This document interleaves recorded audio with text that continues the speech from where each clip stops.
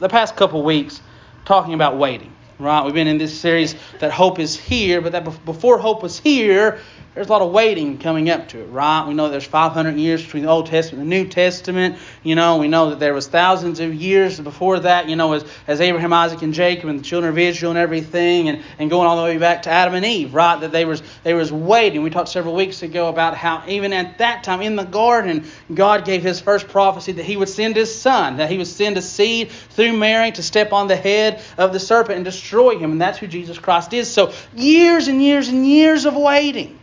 But over the past couple of weeks, we've taken just a step back to look at a couple individual characters, because Christmas time especially, it's more evident that we're waiting on stuff, right? Either we're waiting for school to let out because we want to go home. We're waiting to spend time with family. Some of us were waiting for the holiday dinner with our in-laws to end so we can just go home and go back to our place and put on our comfy clothes and cover it in a blanket and take a nap, watch the 25 Days of Christmas on Hallmark or whatever it is. We're waiting on these things. Sometimes we're waiting on a new year because maybe this year's just been a really rough year. And we're hoping the next year will be a little better. And we're waiting on that. We've looked at a couple of people in Scripture. We talked a couple of weeks ago about Simeon and how during his long period of waiting, he had hope. He remained hopeful in what God could do, that God would fulfill His promise. We spoke last week about Elizabeth during her season of waiting, that there was a purpose to her waiting. Even though she might not have seen it, there was a purpose to her waiting, that ultimately God used her waiting and the lessons she learned there to be a comfort to Mary.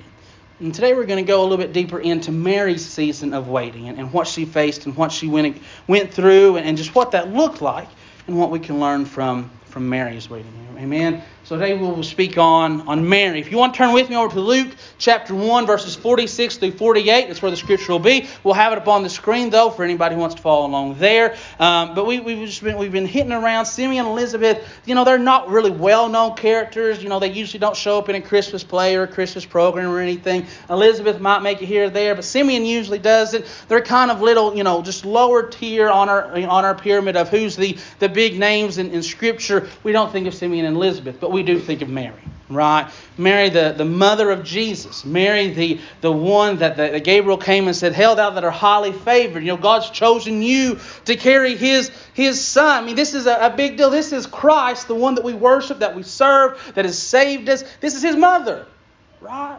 And it's a big deal. She's a very important person in Scripture, but there's a lot that we might overlook. We might just glance through. We know that she's the mother of Jesus, but we might not ever really take a look at her story. So Luke chapter 1, verses 46 to 48, we'll read a tiny bit of it here. But it says this. It says, Mary said, this is when she's going and with Elizabeth. So it kind of just butts up right against last week's sermon. It says, and Mary said, my soul doth magnify the Lord, and my spirit hath rejoiced in God my Savior.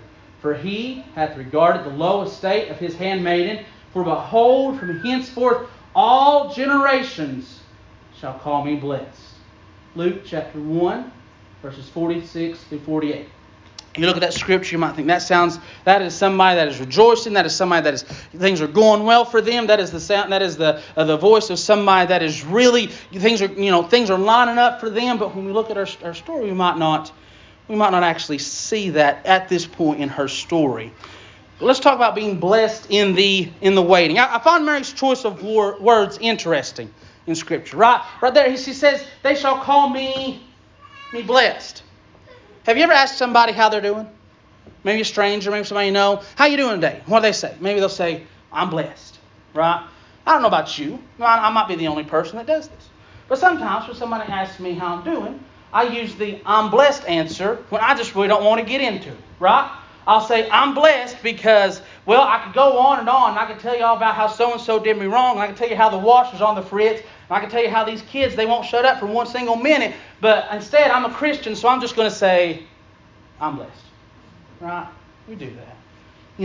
Might be that answer that's just, I'm just not going to get into it, so I'm blessed. Right? Here we see Mary. She says, "I'm blessed. They will call me blessed." But sometimes, in seasons of waiting, we don't feel so blessed.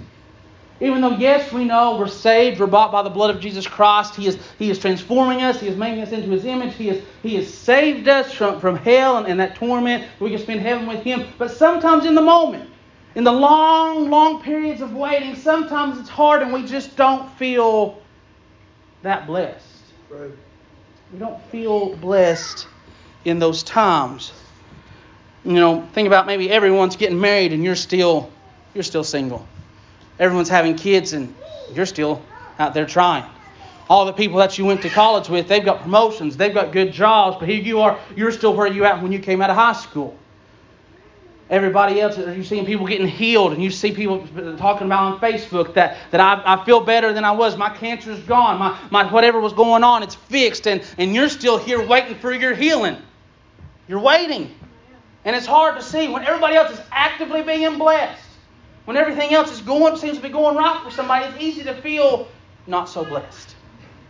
It's easy to feel like we're not blessed in those moments. Now, we don't know everything about Mary.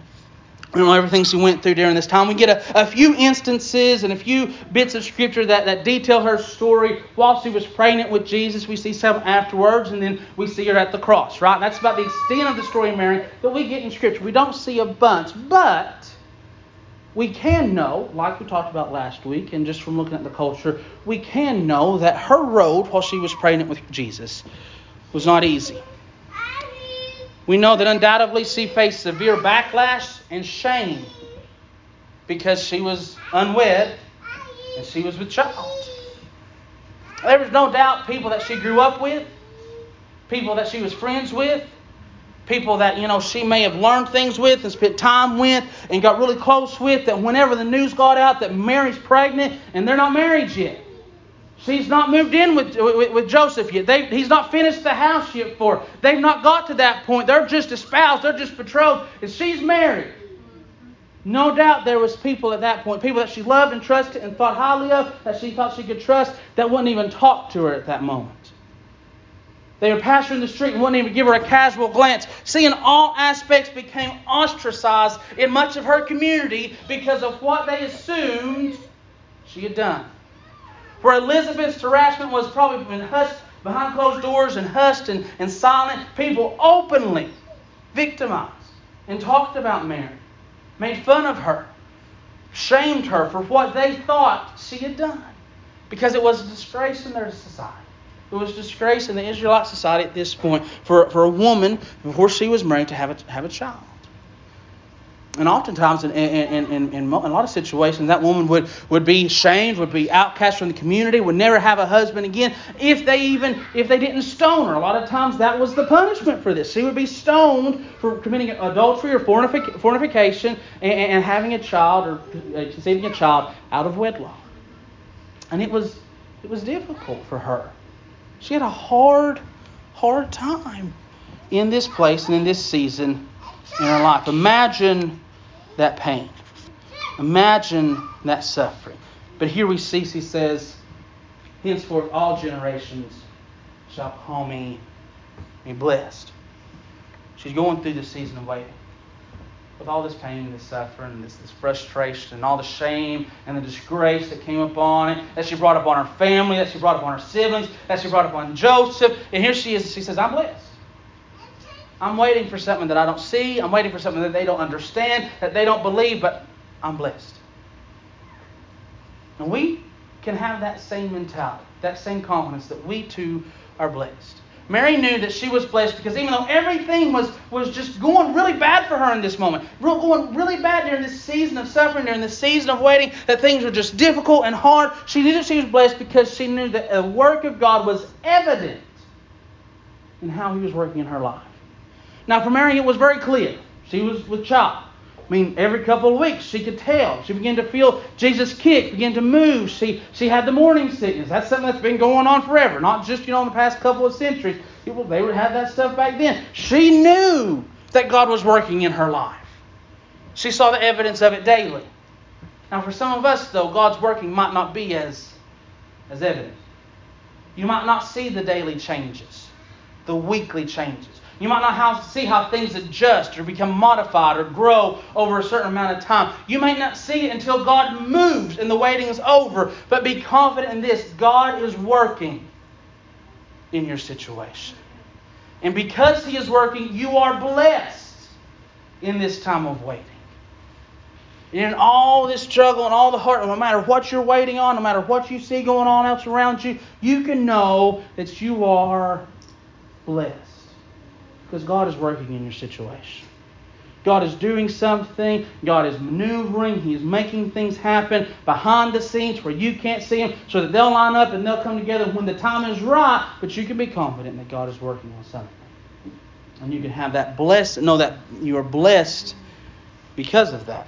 You might not see it. You might not be like a child that Mary had, but you can be confident that God is working.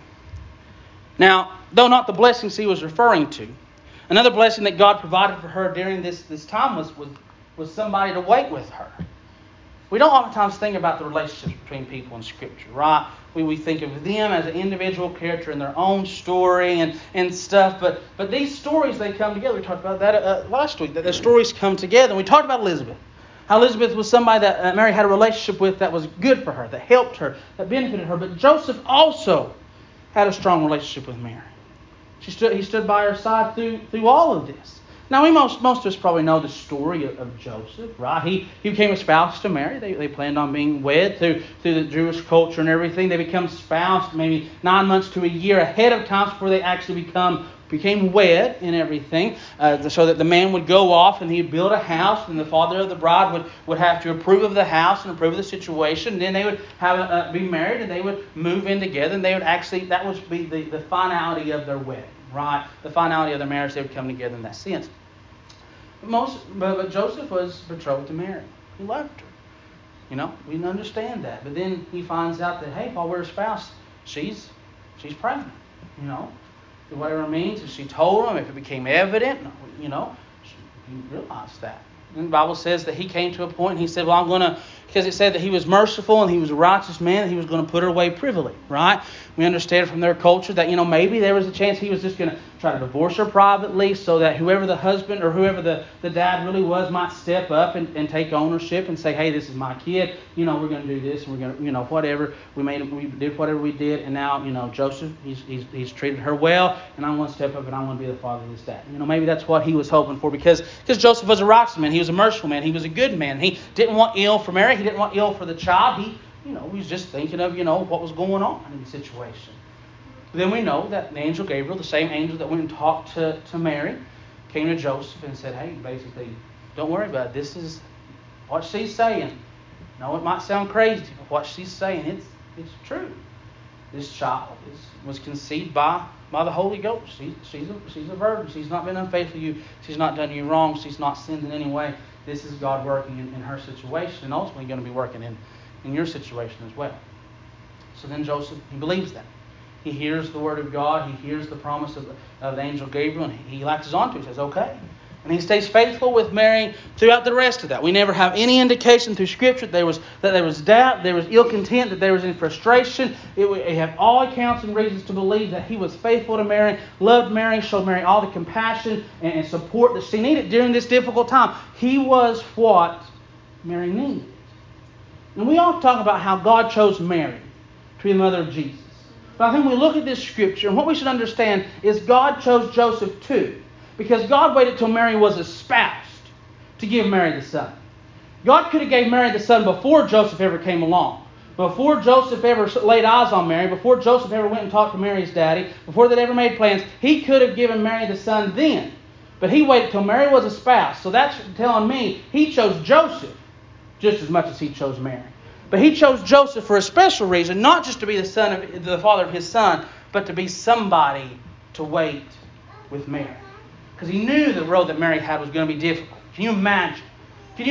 You have something going on in our community, a teenager does something or whatnot, and word begins to leak out and everything. People begin to talk about how that family always makes mistakes or they always do this stuff. It was just as bad back then, right? They weren't just a bunch of holy people back 2,000 years ago. They were sinful like we're sinful now. They would talk like we would talk. They just said it in a different language, right? It was bad. And God knew Mary shouldn't have to wait through this alone. Just like in the Garden of Eden, when he created Adam and he said it's not good for man to be alone, he looked at the plan he had and he saw Mary and he knew that what she was going to face, he's like, it's not going to be good for Mary to wait through this alone. So I'm going to give her someone to wait with. Someone to wait with. And that's the role that Joseph filled. God chose Joseph for that reason, for that purpose, knowing that he was righteous, he was merciful, he was a good man, that he would stand with Mary and that he would wait with her. When the world was telling him to do other things, when all the men in the synagogue were saying, Joseph, this is what you should do. Joseph, you know how we handle this situation. Joseph, you know what's going to go on, what's going to happen from this. He said, I want to take her as my wife. I want to stay with her. I want to be faithful to her. I believe her. I believe what she's telling me. And they went through that. We see their story unfold into what God divined it to be. But what we need to be aware of is that even in our waiting, we are not alone. That's what we can realize from Mary's story, is that even while we're waiting, we see Mary and we often isolate her and say, well, that's just Mary. But Mary was not alone. She had Joseph there with her. Joseph comforting her. Joseph listening to her. Joseph being the support that she needs. Being the one that would shield her, no doubt, from some of the community's scorn and some of the community's shame, what they would say. He would stand there to shield her from that and not let that get to her. Because he loved her, he was somebody there going through the waiting process with her. It's not good for us to try to wait alone. We're not made for isolation. When you're going through a season of waiting, you shouldn't just go and pull away and say, well, I'm just going to isolate myself from everything. I'm just going to pull away from all this so that I can get through this. No. That's not how God created us. God did not create us for isolation. And that's twofold. First, we know that we are never alone. He tells us that in Matthew 28:20. He says, I'll go with you all the way, even to the ends of the earth. He says, you're never alone. So when you're waiting, whatever you're waiting on, right? Health-wise, financial-wise, just relationship-wise, just going through things in your everyday life and you're waiting. No, you are not waiting alone. Christ is there with you every step of the way, beside you, leading you at times. The footprint in the sands poem, sometimes I'm carrying you, sometimes I'm leading you, but I'm always right there with you. You're never alone, no matter what you're waiting through. And we see that, we understand that. But secondly, we also see that Christ is very relational. From the beginning of time in the Garden of Eden, what does the Bible say? It says that He walked and talked with Adam and Eve in the cool of the day. That's relational, right? We see how Christ did ministry. He called 12 men when He very well could have done it all Himself, right? He could have just done whatever and then gave somebody some kind of revelation there at the cross and they could have went and carried out His message to the rest of the people. He chose 12, a relational thing. He built relationships with other apostles. He got to know them, know their stories. We talked about this morning. He sat down and had meals with them. He knew their families. He went and healed Peter's mother-in-law. He knew these people. He was relational in that aspect. Our God, our Christ, is a relational God. And He desires for us to be relational as well. He desires for us to be together as well. He desires for us to grow close as well. He values relationship. What that means for us is that God doesn't want us to wait in isolation. Doesn't want us just to hole up somewhere just to get through this season. That's not what He wants. Now, yes, I understand there's times and there's seasons where getting away and being by yourself in private is beneficial or maybe even necessary. But to spend your life in isolation, to spend that whole period of waiting in isolation, saying, I'm not coming out until this happens, or until this changes, or until this situation goes away, is not what God has prescribed for us. For His creation, for mankind. It's not good. It's not healthy. It's not what He wants. He is relational. He came, and His whole purpose in coming, we call it salvation. But what is that? It is mending the relationship that was broken in the Garden of Eden. It is making, God created Adam and Eve and mankind to be one, to be united, to be connected to the divine. Their sin broke that. He came to save us so that He could once again fix that. The relation, so that we would not be alone. We're better when we have people to wait with. Right? I mean, that's what Ecclesiastes, I believe it's 4, verse 11 to 12 says. It says, again, if two lie down together, they will keep warm. But how can one be warm alone? Though one may be overpowered by another, two can withstand him. And a threefold cord is not quickly broken. You hear this scripture read a lot at weddings, right? But it's not just about weddings. Nowhere in that scripture does it say this is a wedding scripture. This is when a man marries a woman. It's not what it says. This is just purely talking about relational communication, connections, relationships. That's what God desires for His people. And He lays it out. Not just says you should do it, but He says this is the benefits of it. What one can't do, two can. What two can't do, three can. And when you come together, you can get through more than by yourself. So you shouldn't go off and isolate. You shouldn't go off and just push everybody away. If God has put people in your circle, in your orbit, He's placed them there for a reason. Just like He placed and ordained Joseph to be Mary's husband, and I want to have Mary have this son whenever she's espoused to Joseph, so he'll be there, he'll be around her, he'll support her, he'll help her, he'll wait with her. You've been placed in people's lives at the time that you are, for the reason sometimes just to wait with them through the season that they're going through. Just to wait with them while they wait on God to deliver them out of this place, or deliver them into the next season of their life, or to deliver them into what that thing that they've been praying for. Just to wait. Just to wait with them. We'll say, well, that doesn't sound exciting. You know? We talk about ministry sometimes. We talk about serving, and sometimes we want to do the big thing, and we want to do the exciting thing. It's like, well, just waiting with somebody doesn't sound very exciting. It's what God calls us to do sometimes, is just to wait with people, to be with people while they wait on the move of God. Just to be there so that they're not alone, so that they're not isolated. To be that support, to be that confidant, to be that help that they need when they're going through difficult times. We should be there to wait. We shouldn't discount or ignore those that God has placed in our circles. We shouldn't say that they're just there, because what the enemy wants to do, he wants to convince you that you're alone in this. He wants to convince you that no one else cares, and no one else understands that you're waiting and what you're waiting for. One, it might never happen, but two, nobody understands why you're waiting for it anyway. You can't convince me that the enemy never went to Mary and said, nobody understands you, Mary. They think you're crazy, talking about you conceived the child of God. What do you think? But Joseph would speak truth into her. I believe you, Mary. I'll wait with you, Mary. When everybody else has turned you away, Mary, I'll be there with you. And we need to be that person. Just as we shouldn't push away those that we can wait with, we should offer to be the ones to wait with them. Right? On the flip side of that, we should go and we should make sure that we are present and available in people's lives. We should make it clear, I'm here. You know? Sometimes they'll accept it, sometimes they won't. But a big part is just making yourself available. Saying, I'm here. If you just need to wait for a minute, if you just need to sit in silence for a minute, if you just need somebody to be there, not to say anything, not to talk about anything, not to preach at you, not to share scriptures with you, not to do anything, but just to wait with you, I will wait with you. Because there were times, no doubt, Mary crying late at night, and Joseph just sat there, not saying anything, just waiting. Because even after Jesus was born, they still made fun of Mary.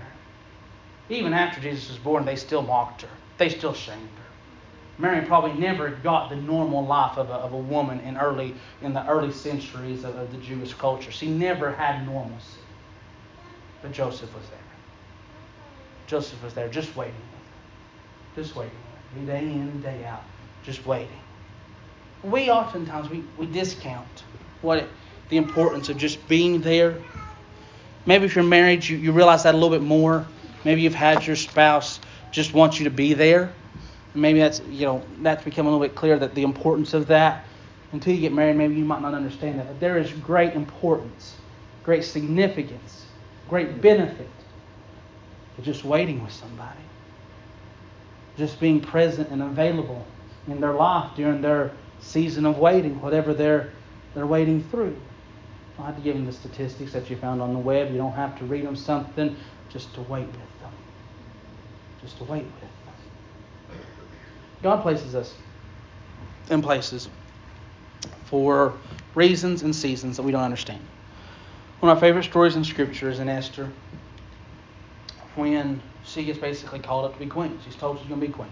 Didn't get an option of that thing. She didn't want it, right? I mean, because of all the things that had happened. I mean, the previous queen had just got ousted, right? Well, it didn't go well. We don't know all the things, but early times women weren't valued and treated the same way in marriage and relationships as they do now, right? Especially in relationships that are outside of the Jewish culture. It was bad in a lot of things. It was property and ownership in most aspects. That's how it was viewed. She didn't want to be the queen. And she had an uncle or cousin, it escapes me right now, Mordecai. That was one of the guards. And paraphrasing, he said, Esther, maybe you're here at this time and this reason for this purpose. This purpose. We talked about purpose last week. But maybe you came into this person's orbit during this season just to wait with them. And then when the waiting's over, you might go your different ways. You might never talk to him again. You don't know. We don't know what the future holds. But you fulfilled the role that God had desired for you to fill while you were there. Might not have been flashy. Might not have made a world of difference to you. But you were there when they needed you. And that's what Joseph, he was there when Mary needed her. And that's why we talked last week about the tapestry. God just aligns everything perfectly. He had Mary conceived once she was already espoused to Joseph, so Joseph would have known Mary. He fell for Mary. He loved Mary. He wanted a relationship with Mary. He knew Joseph was a holy man, a righteous man, a good man, that he wouldn't just scoff at it, that he would allow the Lord to lead him. And when the Lord led him to stay, he stayed. When the Lord led him to wait with her, he waited with her.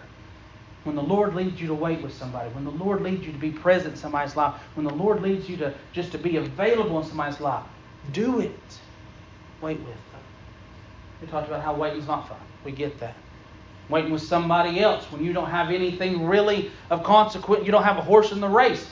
Might not be the most fun thing, but it's a thing that can bring benefit and glory to God and assistance and help and encouragement to that person that you're waiting with.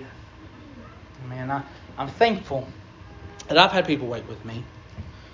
I'm thankful that during times when I was going through difficult seasons, when I was struggling, during different things in my life, family issues growing up, or just figuring things out as I became an adult and stuff like that, I had people that were patient with me.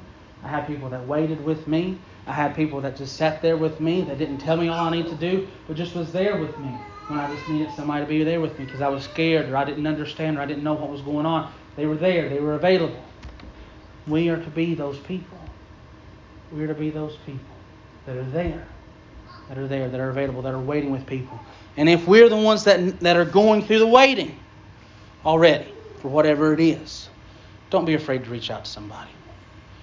Don't be afraid to call somebody. Don't be afraid to talk to somebody. We have this stigma, this idea in culture and society now that asking for help is weakness. No, it's not. Nowhere in Scripture does it say to ask for help is weakness. We've read through Proverbs over the past 20-some weeks, right? And we never hit a verse in it. Proverbs is all about wisdom. He never tells his children it's a bad idea to ask for help. No. It's a bad idea to ask bad help from the wrong people. But he gives the advice to ask for help from the wise, from the caring, from the compassionate, from the godly men and women. He encourages his children to do that. We should do that. When you're waiting, and right now you're waiting alone, reach out to somebody so that you're not waiting alone. They might not know what you're going through. They might not know what you're struggling with. But we as Christians, when somebody calls upon us, we should be there. We should be there. Amen. I'm thankful. I'm thankful that we see that example from Mary and Joseph. It's a great example for relationships and marriages. Don't get me wrong, right? This could be a whole sermon on an effective relationship in a marriage, right? But it goes beyond that. Relationships aren't just something that has to have intimacy, right? Relationships can be friendships. It can be an acquaintance. It can be a stranger that just needs you to be there for that moment because they're just having a hard time in the grocery store and say, you just stand here with me for a minute. Just wait with them, right? You can be all kinds of different relationships, but it's a great example, Joseph and Mary, and how God has worked that together of how we should treat others and why we should always have somebody that we're waiting with. And if you can't have somebody, right then, you've got God with you. Amen. You always have Him with you. I'm thankful for God's Word. I'm thankful for the Scripture. I'm thankful for the Christmas story. We oftentimes just Streamline it. Christmas story. Mary had a baby. They went to Bethlehem. Well, they went to Bethlehem. They had a little baby. The shepherds came and the angels came and the wise men. Well, they started out. Some people think they were there, but they weren't. But they started out. They started coming and everything like that. And we think that's the Christmas story. Hallelujah, happy Jesus, right? There's so many more levels to the Christmas story that God divined and put together and illustrated and authored that we can learn from, right? Right. And I pray that we've learned something these past couple of weeks about waiting. Amen. About waiting. Jesus came. Hallelujah. I'm thankful He did. But leading up to that, there was a lot of people that were waiting. And that waiting wasn't always easy. But they gave us great examples of how we can wait upon the move of God. Amen. I'm thankful for that. I'm thankful for all that He's done.